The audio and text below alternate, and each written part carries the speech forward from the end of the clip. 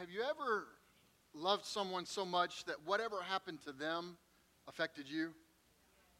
Like maybe you were having a good day. It wasn't a great day, but it wasn't a bad day. It was kind of a normal day. But this person that you loved so much, they came in and they were just on top of the world. Something great happened to them. And just the fact that they were so filled with joy just kind of lifted your spirit. You ever had somebody like, and on the other side of it, maybe they were going through something hard. Maybe their heart was broken or they were crushed and you just felt their pain. Just because you loved them, you cared about it. I think of parents.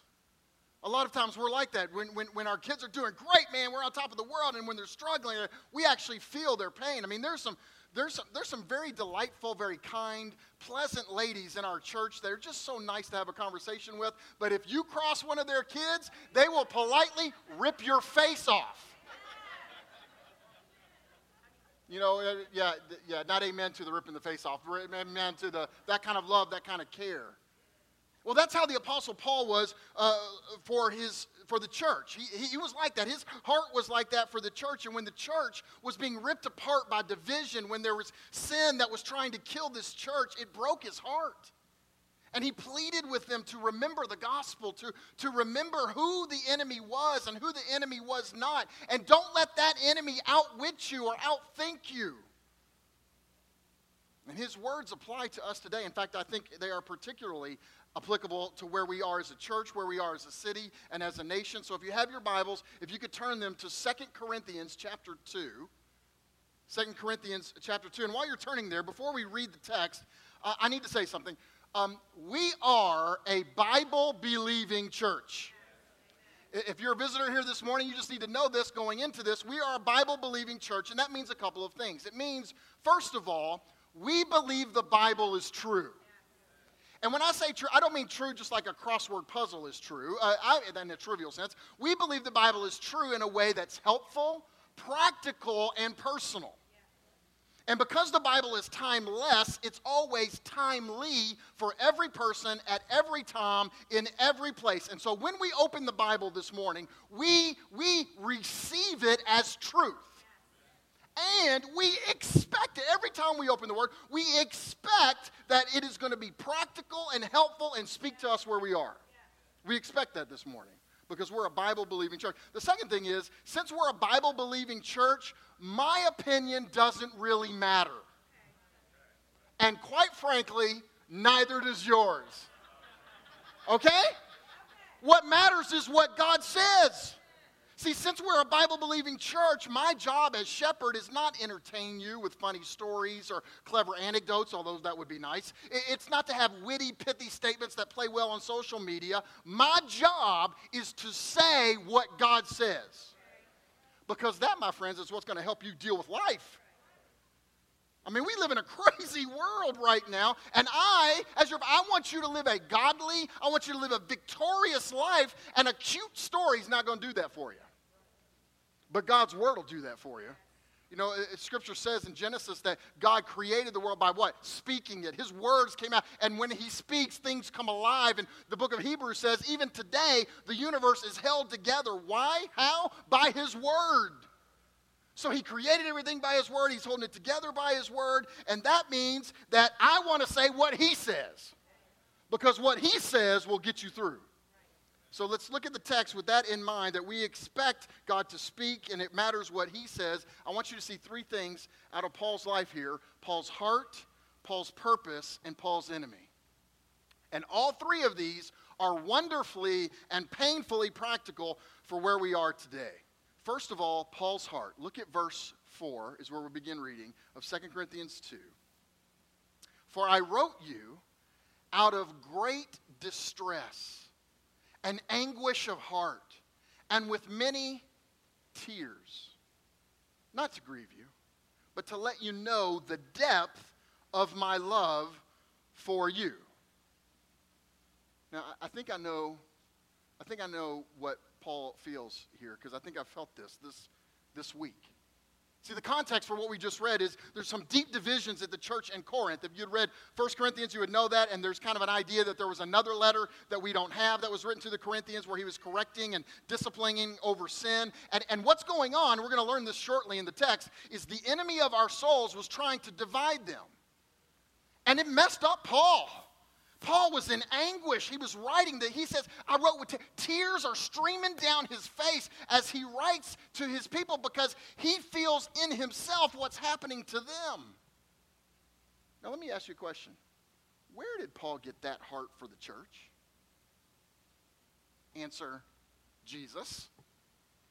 In Paul's own conversion story, you remember the story? He's on the road to Damascus, and he's going to persecute Christians, and this bright light appears. He's down on the ground. He looks up, and Jesus says in Acts 9, chapter 4, Saul, Saul, why do you persecute me? And Paul says, who are you? I don't even know who you are. And he doesn't realize that when you persecute the church, you're persecuting Jesus. Like Jesus takes the church so personal. He so identifies with the church that what happens to the church is what's happening to him. And so Paul feels that same way. What's happening to the church, he feels it himself. And in fact, he says we should feel that way. In 1 Corinthians, he was writing to the Corinthians, he said this in chapter 3, verse 16. He said, don't you know that you yourselves are God's temple? And that God's Spirit lives in you? And this is not talking about your physical body as the temple of the Holy Spirit. In chapter 6, he will say that. But in chapter 3, it's you plural. A better translation would be, don't y'all know that y'all are the temple of the... In other words, the church is the temple of the Holy Spirit. And listen to what he says. If anyone destroys God's temple, God will destroy him. For God's temple is sacred, and y'all are that temple. And in 1 Corinthians 8, he said it this way. He's talking about food sacrificed to idol and people who are just like, I'm free. I don't care about anybody else. I'm just going to use my freedom. He says this. He said, you got to be careful because you'll destroy your brother for whom Christ died. 1 Corinthians 8, verse 11. So this weak brother for whom Christ died is destroyed by your knowledge. And then listen to what he says. When you sin against your brother in this way and wound their weak conscience, you sin against Christ. Paul is saying, whatever you do to the church, you're doing to Jesus, and he feels it too. And Paul's saying, I feel it too. Now, this is both a comfort and a challenge to us. It's a comfort because this is how Jesus feels about us. I mean, this is pretty awesome. When something happens to us, Jesus takes it personally. When the enemy's messing with you, Jesus takes that personally, okay? And that's a comfort. But there's also a challenge that we shouldn't do anything to destroy the unity of the body of Christ. We should be careful with that. I mean, and here's the deal. I need to have a heart for the church that Jesus has for the church. And so do you. And so if you don't have that heart for the church, just ask him for it. I think Jesus loves that prayer. I think Jesus loves it when we say, Lord, my heart is not that. Would you give me a heart for your church? Would you give me a heart for my brothers and sisters here, to care for them, to love them? Would you give me that heart? God answers that prayer. And so that's the first thing, is Paul's heart for his church was reflecting Jesus' heart for the church, and so should ours. But the second thing is Paul's purpose in writing this. Look at verse 5. If anyone has caused grief, he has not so much grieved me as he has grieved all of you, and to some extent, not to put it too severely. The punishment inflicted on him by the majority is sufficient for him. So someone had been in sin, and he was instructing the church to discipline them, and they did that, and this guy apparently repented and came back, and here's what he says. Now, instead, you ought to forgive and comfort him so that he will not be overwhelmed by excessive sorrow. I urge you, therefore, to reaffirm your love for him. So notice, Paul's purpose here, in a word, is redemption, right? He wants forgiveness. He wants healing. He wants comfort. And he wants them to live out the gospel and live out the truth of the gospel by restoring this brother and not cutting him off. See, Paul's purpose was not to win an argument. It was to win a brother. Because the gospel has eternal consequences. This wasn't a game to Paul. Like, we don't want to lose our brother. His purpose is redemption. So he says, reach out. Verse 9, the reason I wrote to you was to see if you would stand the test and be obedient in everything. And they had. If you forgive anyone, I also forgive him. And what I have forgiven, if there was anything to forgive, I have forgiven in the sight of Christ for your sake. And this leads to the third thing, which is Paul's enemy. Look at verse 11, Paul's enemy. In order that Satan might not outwit us, for we are not unaware of his schemes. Now notice here who the enemy is and who the enemy isn't. The enemy is not their brother. The enemy is not their sister at church. It's not even Rome. It's not Caesar. It's not the political opponents. The enemy is the enemy. Satan. I mean, those other people might be used by the enemy, okay, but they're not the enemy. Paul makes it even clearer in Ephesians 6, verse 12, when he says, "For our struggle is not against flesh and blood, but against the rulers, against the authorities, against the powers of this dark world, and against the spiritual forces of evil in the heavenly realms." So we know who the enemy is. Now that's very important, because if you don't know who the real enemy is, you might shoot the wrong person. A number of years ago, I went through the Citizens Academy of the FBI. It was really cool. It was like one night a week for something like 3 months or something. It was like 3 hours on a Wednesday night, and they would have different lecturers come in and teach you about the FBI and how they investigate and what they're trying to do and all that kind of stuff. And it was really great, and I learned a lot. But at the very end of the course, the cool thing was they let all of us go into the FATS machine, which is something like the Firearms Training Simulator. Okay, so you go into this room, and all your student, friends are there. They're watching you, and the head legal counsel for the FBI is there, and she's watching. And it's a big white screen. It's the whole room, the entire wall is a screen, and you've got a gun. It doesn't have bullets in it. It has like a gas chamber, so when you pull the trigger, it kicks like it's shooting a real bullet, but it's not. And you go in, and they put you in a scenario, right? And so when I entered, I had an M4, so I'm there. Right? And I'm ready to go, and they put me in a scenario of an active shooter in a high school. Now, here was the problem. I didn't know who the enemy was. I didn't know who the bad guy was. I didn't know what he looked like. I was just there in the simulator with this M4 walking through the hallways, and people would come, and they would scream, and they'd run across in front of you. And it wasn't like it was an elementary school, so just don't shoot the little people. It was a high school, so it was bigger people running out, and you don't know who's the bad guy. And every time I'm about to cap somebody, because I don't know who the bad guy is, and all of a sudden a guy jumps out from the side, and he's got a knife in his hand, and he's about to stab a teacher, and so I went, pow, pow, pow. Shot him 3 times. In the back. Right in the back. The simulator goes off, light comes on, and the head legal counsel, she says, "Did you just shoot that dude in the back?" I said, "Yes, ma'am, I did." She said, "Was that a legal use of lethal force?" And we had just had a lecture on this, right?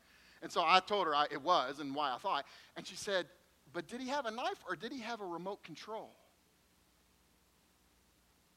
And all of a sudden I had this moment of panic. I just shot a dude because he had a TV remote.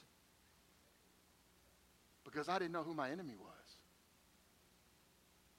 I'm shooting the wrong person. I mean, and this is in a simulator. Can you imagine what real police officers deal with? I mean, they have to, in a moment, make a decision. And here I was, nervous as could be. It was just a screen. And I said, "I'm pretty sure that was a knife." She said, "Are you sure?" I'm like, and at that point, I think I'm stuck. I might as well go the whole way with it. Yep, I'm sure it was a knife. So they said, "Play back the footage." They play back the footage, and it was a knife. I capped the bad guy, okay? But here's my point. Here's my point. If you don't know who the enemy is, you shoot the wrong people. And listen, life isn't a simulator. I was just in a simulator. And you know what? The enemy of our soul is happy for us to forget who the enemy is and shoot each other. He loves that. In fact, that's part of his strategy. That is one of his schemes. But we know who the enemy is, and this text says, we don't just know who the enemy is, we know his MO. We know his strategies. Look at verse 11 again. The NIV says, "In order that Satan might not outwit us, for we are not unaware of his schemes." The ESV puts it this way, "So that we would not be outwitted by Satan, for we are not ignorant of his devices," or his designs. That's the ESV. The New Living Translation says, "So that Satan will not outsmart us, for we are very familiar with his evil schemes." The New King James says, "Lest Satan should take advantage of us, for we are not ignorant of his devices." And then just for fun, let's throw in the Message. we are not oblivious to his sly ways. Now, all of these English translations are grappling with a play on words in Greek that you can't see in English because we don't have the same play on words. Basically, a literal translation would be something like this. Paul is saying, we are not unaware because we are mindful of what is in the devil's mind. It's actually the same Greek word. It's a play on words. We have in our mind what the devil has in his mind. In other words, he's trying to play us, but he can't play us. You know why? Because we will not be played. We're not unaware of his schemes. We know his designs, his devices, his sly ways. That snake. Now, we don't have enough time to go through the whole Bible today and look at all the ways that he does this, all of his schemes and all of his devices. But know this, Satan is a deceiver. He is cunning. He's crafty. He's an accuser. He's a liar. That's who he is. That's what he does. Jesus said he was a murderer from the beginning, not holding to the truth, for there is no truth in him. When he lies, he's speaking his native language because he's a liar. And the father of lies. And his goal of all of that is to steal, kill, and destroy me, you, the body of Christ. And his whole methodology comes down to this: divide and conquer. He wants to divide us. He wants to divide me from you, you from me. But guess what? We're not unaware of his schemes. We are not ignorant of his devices. We know his MO. We see it for what it is. So let me just give you a couple of the schemes that come out of this text in 2 Corinthians 2. But not only that, just the whole Corinthian correspondence that goes back and forth between them. There's a lot of things in the Bible from beginning to end. Start in Genesis 3, we see the schemes of Satan all the way through. And there's a lot of things we could talk about. But let me just point out two that comes from Corinthians. Okay, two schemes of the enemy. One is taking offense, and the other is forgetting the gospel. Taking offense and forgetting the gospel. Let's look at them. First of all, taking offense. One of the ways Satan tries to divide me from you and you from me, he tries to divide our church, he tries to divide our city, he tries to divide our world, is, and this is probably one of his favorite schemes, is for us to take offense at somebody. John Bevere wrote a book entitled The Bait of Satan, which is all about this. It's all about taking offense and how this is a trap of Satan. In fact, the word for offense in Greek in the New Testament is the same word that was used for bait that was on a trap for an animal. And so when an animal came and saw the bait and he took the bait, bam, it slammed down on him and he was trapped. It's the same word for an offense. And so what the enemy wants to do is he wants to get you offended at somebody, and so he can entrap you. When Paul was writing to Timothy, he said to Timothy in 2 Timothy 2, verse 26, he said, look, you know, an elder, a teacher, they got to be willing to talk to people and able to talk to people so that these people will, here's what he said, come to their senses and escape from the trap of the devil who has taken them captive to do his will. Now, the scary part of that verse is that can happen. Satan can bait you. And you take the bait, and bam, the trap comes down on you. Jesus said it's going to happen. In fact, Jesus said in Luke 17, verse 1, it is impossible that no offense should come. Don't you love Jesus? He just tells the truth. He's like, there ain't no way you're going to make it through life without somebody offending you. It's going to happen. So we're all going to have an opportunity, probably almost every single day of our life, to be offended by somebody. And in fact, it's going to get worse the closer we get to the end times. You know what Paul said about the end times? 2 Timothy chapter 3, verse 2, that in the end times, people would be, and I quote, lovers of themselves. And of all the end time prophecies, that's got to be the most accurate. I mean, just look out there. People love themselves. There's more self-centeredness than there seems like there's ever been in our world. And that self-centeredness leads people to be critical of other people and get offended by them. There was this guy who wrote a number of books in the early 20th century. His name was C.S. Lewis. You may have heard of him. And he wrote this book called The Screwtape Letters, which are letters written from an uncle demon named Screwtape to his novice nephew demon named Wormwood. And Wormwood's been assigned this Christian to tempt, right? He's the Wormwood is the tempter that's been assigned to this guy who's just become a new believer, and he's trying to pull him away from Jesus, pull him away from everything that is right. And so here's what Screwtape writes to Wormwood and how to get him away from Jesus. He says this: one of our great allies at present is the church itself. Now, do not misunderstand me. I do not mean the church as we see her, spread out through all time and space and rooted in eternity, terrible as an army with banners. That, I confess, is a spectacle which makes our boldest tempters uneasy. But fortunately, it is quite invisible to these humans. So he says one of the best tools you have is the church. Here's what he does. So Screwtape writes to Wormwood. He says, here's what you do. You get your assignment, that this Christian that you're assigned to, you get his focus off of Jesus and get him onto the imperfections and the failures of the people sitting around him at church. And here's what you do. You get him to see, man, these people are judgmental. Man, she can't even sing good. He don't even, man, what? Doesn't he know that shirt don't go with those pants? What's wrong with man, he preached that sermon and he had 4 points instead of 3. Doesn't he know? The NFL pregame comes on. And then it gets more serious than that. These people are hypocrites. And you begin to judge people.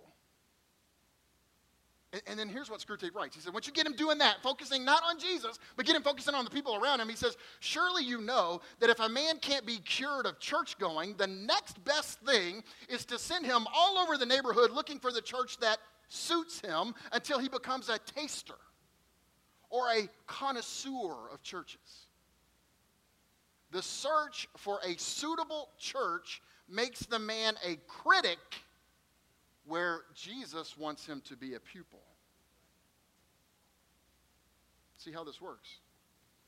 We're getting closer to the end times. People become even more and more lovers of themselves, self-centered, and they begin to get critical of others. And then here's what happens. Inevitably, because Jesus says it's going to happen, an offense comes. There's an opportunity for the offense. And what do? Because you're self-centered, you play the martyr. And you start comparing yourselves amongst yourselves, and you feel sorry for yourself because you're really laying it down. And you're being persecuted. Brother Charles Simpson has a story. He tells a story of a dream that he had. And in this, I think it was a dream. I think I got this straight, and I can be corrected if I'm misremembering this. But he had this dream, and in this dream, the sons of God were presenting themselves before the throne of God. And in heaven, in this dream, the scars of the suffering they went through were like trophies for God's glory. They honored him. And so there was Stephen who had been stoned, and he had scars all over his body from being stoned, and he presents himself to the Lord, and there's this, it's like a trophy. And James, who had been beheaded, he had a scar around his neck, and he presents himself. And then there's Peter, who had been crucified upside down, and he's got holes in his hands and his feet, and they're presenting these to the Lord. And then Brother Charles gets up there. And the Lord looks at him from the throne and looks at him and says, what's wrong with you? What did they do to you? Brother Charles said, they hurt my feelings.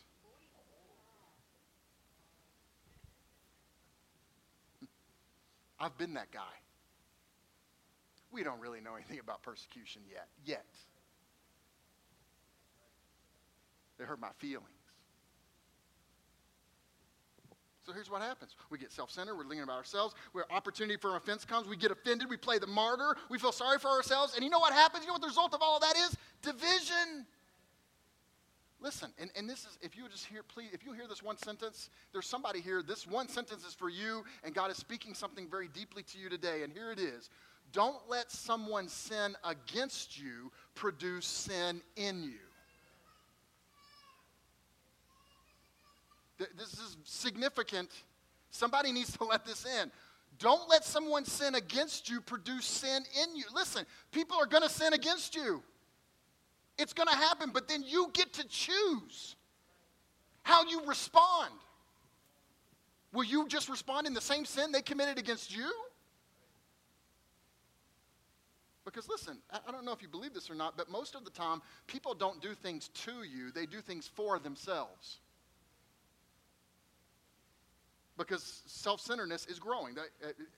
Paul already said in the end times, people are going to be lovers of themselves. That's growing and growing and growing in our world. More selfish, more self-centered, all that's going to happen. So somebody's going to say, and most of the time they're doing it not to you, they're doing it for themselves. Now, There are exceptions to that rule, okay? There's some mean people out there. There's some mean religious people in the world. I'm just going to tell you that and warn you of that right now. But most people aren't that way. Most of the time when somebody does something to you, it's not they're doing it to you, they're doing it for themselves. So when you let someone sin against you, produce sin in you, you are being played. It's a scheme of Satan to divide. You're being played, man. You're being harvested. And Satan is sitting there the whole time going, ha, ha, ha, ha. That was my scheme the whole time. So what do you do when you have the opportunity for offense? How do you not allow the scheme of Satan to divide us? In an answer, here, very simply, do what Jesus did. Do what Jesus, 1 Peter 2 says he left us an example that we should follow in his steps. And here's what it says, verse 23, when they hurled their insults at him, he did not retaliate. When he suffered, he made no threats. Instead, he entrusted himself to him who judges justly. What did Jesus say? Jesus said, God will take care of it. My Father will take care of it. He'll even up the score. Next chapter 3, verse 9, Peter says this, do not repay evil with evil. Somebody sins against you, don't just sin back against them. Don't repay evil for evil or insult with insult, but with blessing, because to this you were called so that you may inherit a blessing. He said there's a blessing. When somebody assaults you, insults you, curses you, and you bless back, you love back, you guess what? You get a blessing. When you just curse them back, what have you done? You've entered into the spiral of violence, and now you've allowed sin against you produce sin in you. 1 Thessalonians 5, verse 15, make sure that nobody pays back wrong for wrong. But always try to be kind to each other and everyone else. Remember when I said at the beginning of this isn't my opinion? This is God's word. Romans 12, verse 14 and following. Bless those who persecute you. Bless and do not curse. Look at verse 17. Do not repay anyone evil for evil. Be careful to do what is right in the eyes of everybody. If it is possible, as far as it depends on you, live at peace with everyone. Do not take revenge, my friends, but leave room for God's wrath, for it is written, it is mine to avenge, I will repay, says the Lord. On the contrary, if your enemy is hungry, feed him. If he's thirsty, give him something to drink. In doing this, you will heap burning coals on his head. Verse 21, do not be overcome by evil, but overcome evil with good. Quick question, which one is greater, good or evil? Good, you said that pretty quickly, but hold on a second. You know what I'm going to say now, right? You just said good was greater than evil, right? Didn't you? Most of you? A few of you? Some of you saw this trap coming, so you didn't say anything. If good, you know what I'm going to say. If good is greater than evil, then the last time somebody blasted you, why'd you blast them back? If good is greater than evil. If good is greater than evil, then when someone did something against you like that, why didn't you bless them back? Why didn't you do good with them? If good's greater than evil. Augustine put it this way, one of the early church fathers, he said, as light is greater than darkness, so good is greater than evil. See, the only way for darkness to overcome the light is if you remove the light. When you release light, darkness goes every single time. And it doesn't have, an opinion on this. Like the darkness doesn't get to go, should I leave? I don't know. Maybe I'll leave, No, when you turn the light on, the darkness goes. It doesn't have a choice. Right? So the only way to conquer darkness is turn on the light. The only way to conquer evil is release the good.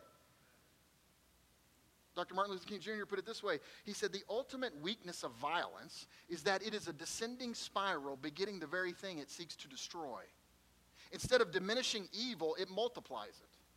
Returning violence for violence multiplies violence, adding deeper darkness to a night already devoid of stars. Darkness cannot drive out darkness. Only light can do that. Hate cannot drive out hate. Only love can do that.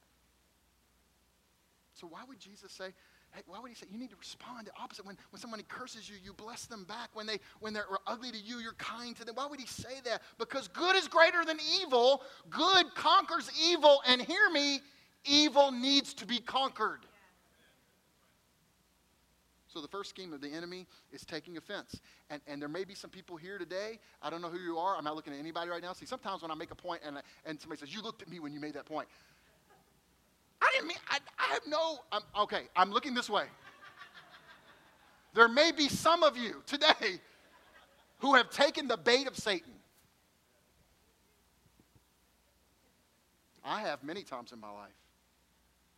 Many times in my life, he got me.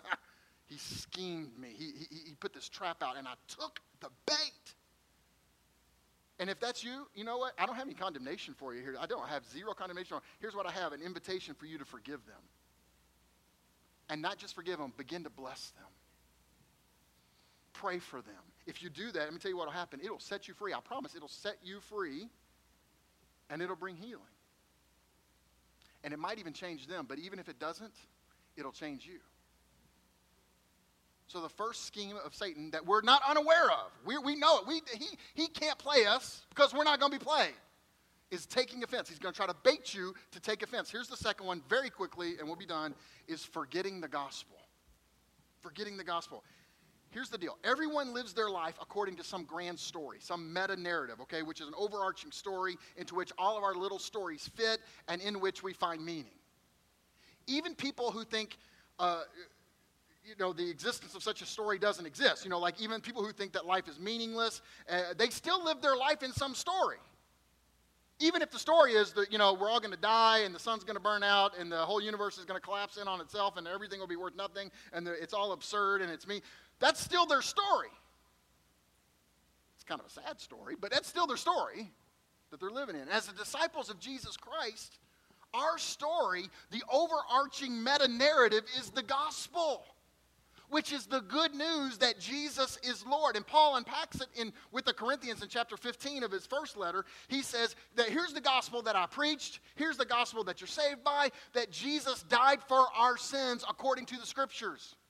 He was buried. He was raised from the dead according to the Scriptures, and then he appeared to us. And here's the deal. If you will believe in him, put your faith in him, believe in your heart, confess with your mouth that Jesus is Lord, you'll be saved. Now here's the deal. The gospel, sometimes, especially as charismatics, we treat the gospel as if it's just the doorway that gets you into the kingdom and no more. No, the gospel is the story we live in every day in which we find meaning and, listen to me, power to live in this world. And one of Satan's schemes, one of his devices, one of his sly ways, as Eugene Peterson puts it, is to get us to forget the gospel. He wants to get our eyes off Jesus and live in a different story. 2 Corinthians 4, just a few verses past where we are in 2 Corinthians 2. In 2 Corinthians 4, verse 4, Paul says this, the God of this age. In chapter 2, he calls him Satan. In chapter 4, he says, the God of this age has blinded the minds of unbelievers so that they cannot see the light of the gospel of the glory of Christ, who is the image of God. So Satan wants to blind us to the gospel. He wants to make us forget the gospel and live in another story, an alternate reality, an alternate story. And he's very good at this. You need to know this. The enemy of your soul is very good at trying to get you to live a different story than the gospel. And you know what one of his favorite stories to get you to live in is the story of your past. Let me kind of explain how this works. All right, Shanette, will you come up here? Again, I'm going to use Shanette as an illustration. Everybody welcome Shanette to the stage. She's just going to sit right here on the stage, okay? And let's say here's Shanette, here's our sister in the Lord, and she's out one day, she's at the park. She's having a good day. You're having a good day, okay? So it's just like, hey, God's good. I love Jesus, and I love people at New Life, and I got the best pastor in the whole world. And I just threw that one in. That's not even in my notes. And she's just feeling good, right? She's feeling good. And the whole time she's feeling good, the enemy of our soul, Satan, he's looking over here, and he's like, ugh. How did she slip through our fingers? She knows the Lord. What am I going to do? She's having a good day. She's at the park. The breeze is blowing. The sun is shining. She loved Jesus. All right, here's what I'm going to do. And he calls one of his little imps over, right? He says, hey, come here. He's like, hey, Wormwood, come here. Yeah, boss. You see this over here? This is Jeanette. And Jeanette, I don't know, somehow she slipped through her fingers. She loved Jesus. She loved Jesus. Because he had trouble saying Jesus' name.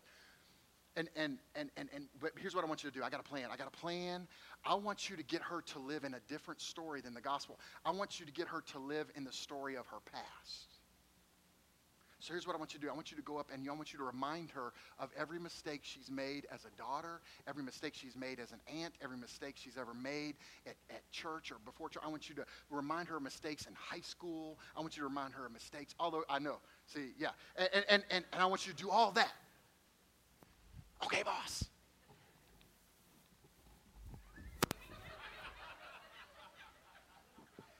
Hey, Jeanette. You remember that one time? And watch. He's actually telling her a true story, but it's not the story of the gospel. Like there was an Elizabethan Puritan by the name of William Perkins. He said, don't believe the devil even when he tells the truth. Why? He's trying to get her to live in a different story, her past. So he says, remember when you did. If people at church knew that, they wouldn't think you were so cool. If people, they wouldn't let you play the drums.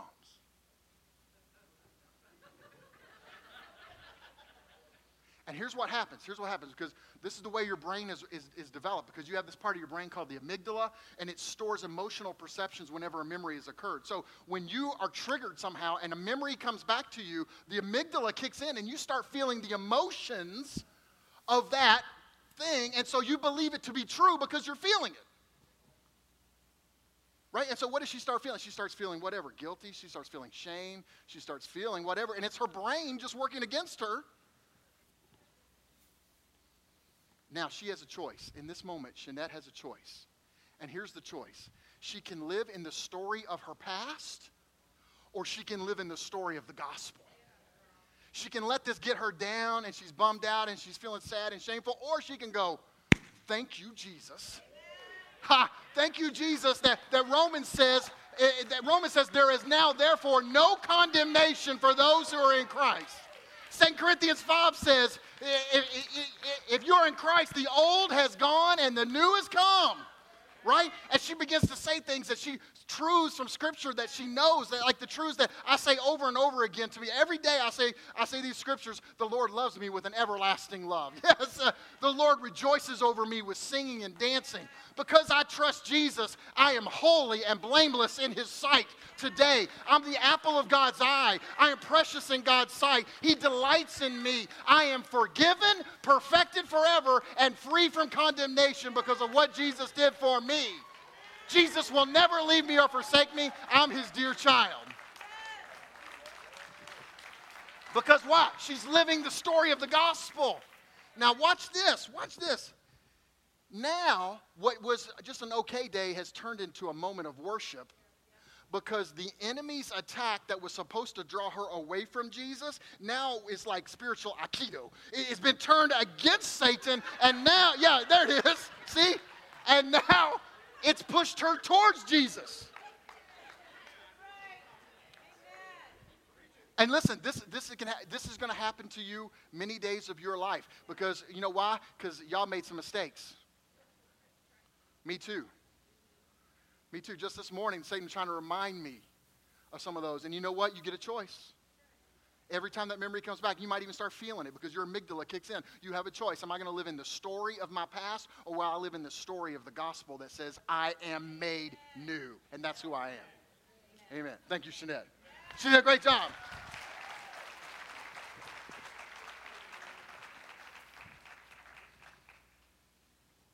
See, when we play along with the enemy and we decide to live in the story of our past, we just got played.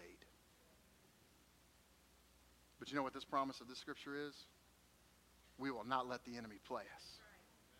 We are not unaware of his schemes. Now, here's the deal. I have actually way more notes that I'm just going to have to let go. But you know what? I feel like the Holy Spirit is doing something right now. So I think we're just going to end right now remembering this verse in order that Satan might not outwit us. for we are not unaware of his schemes.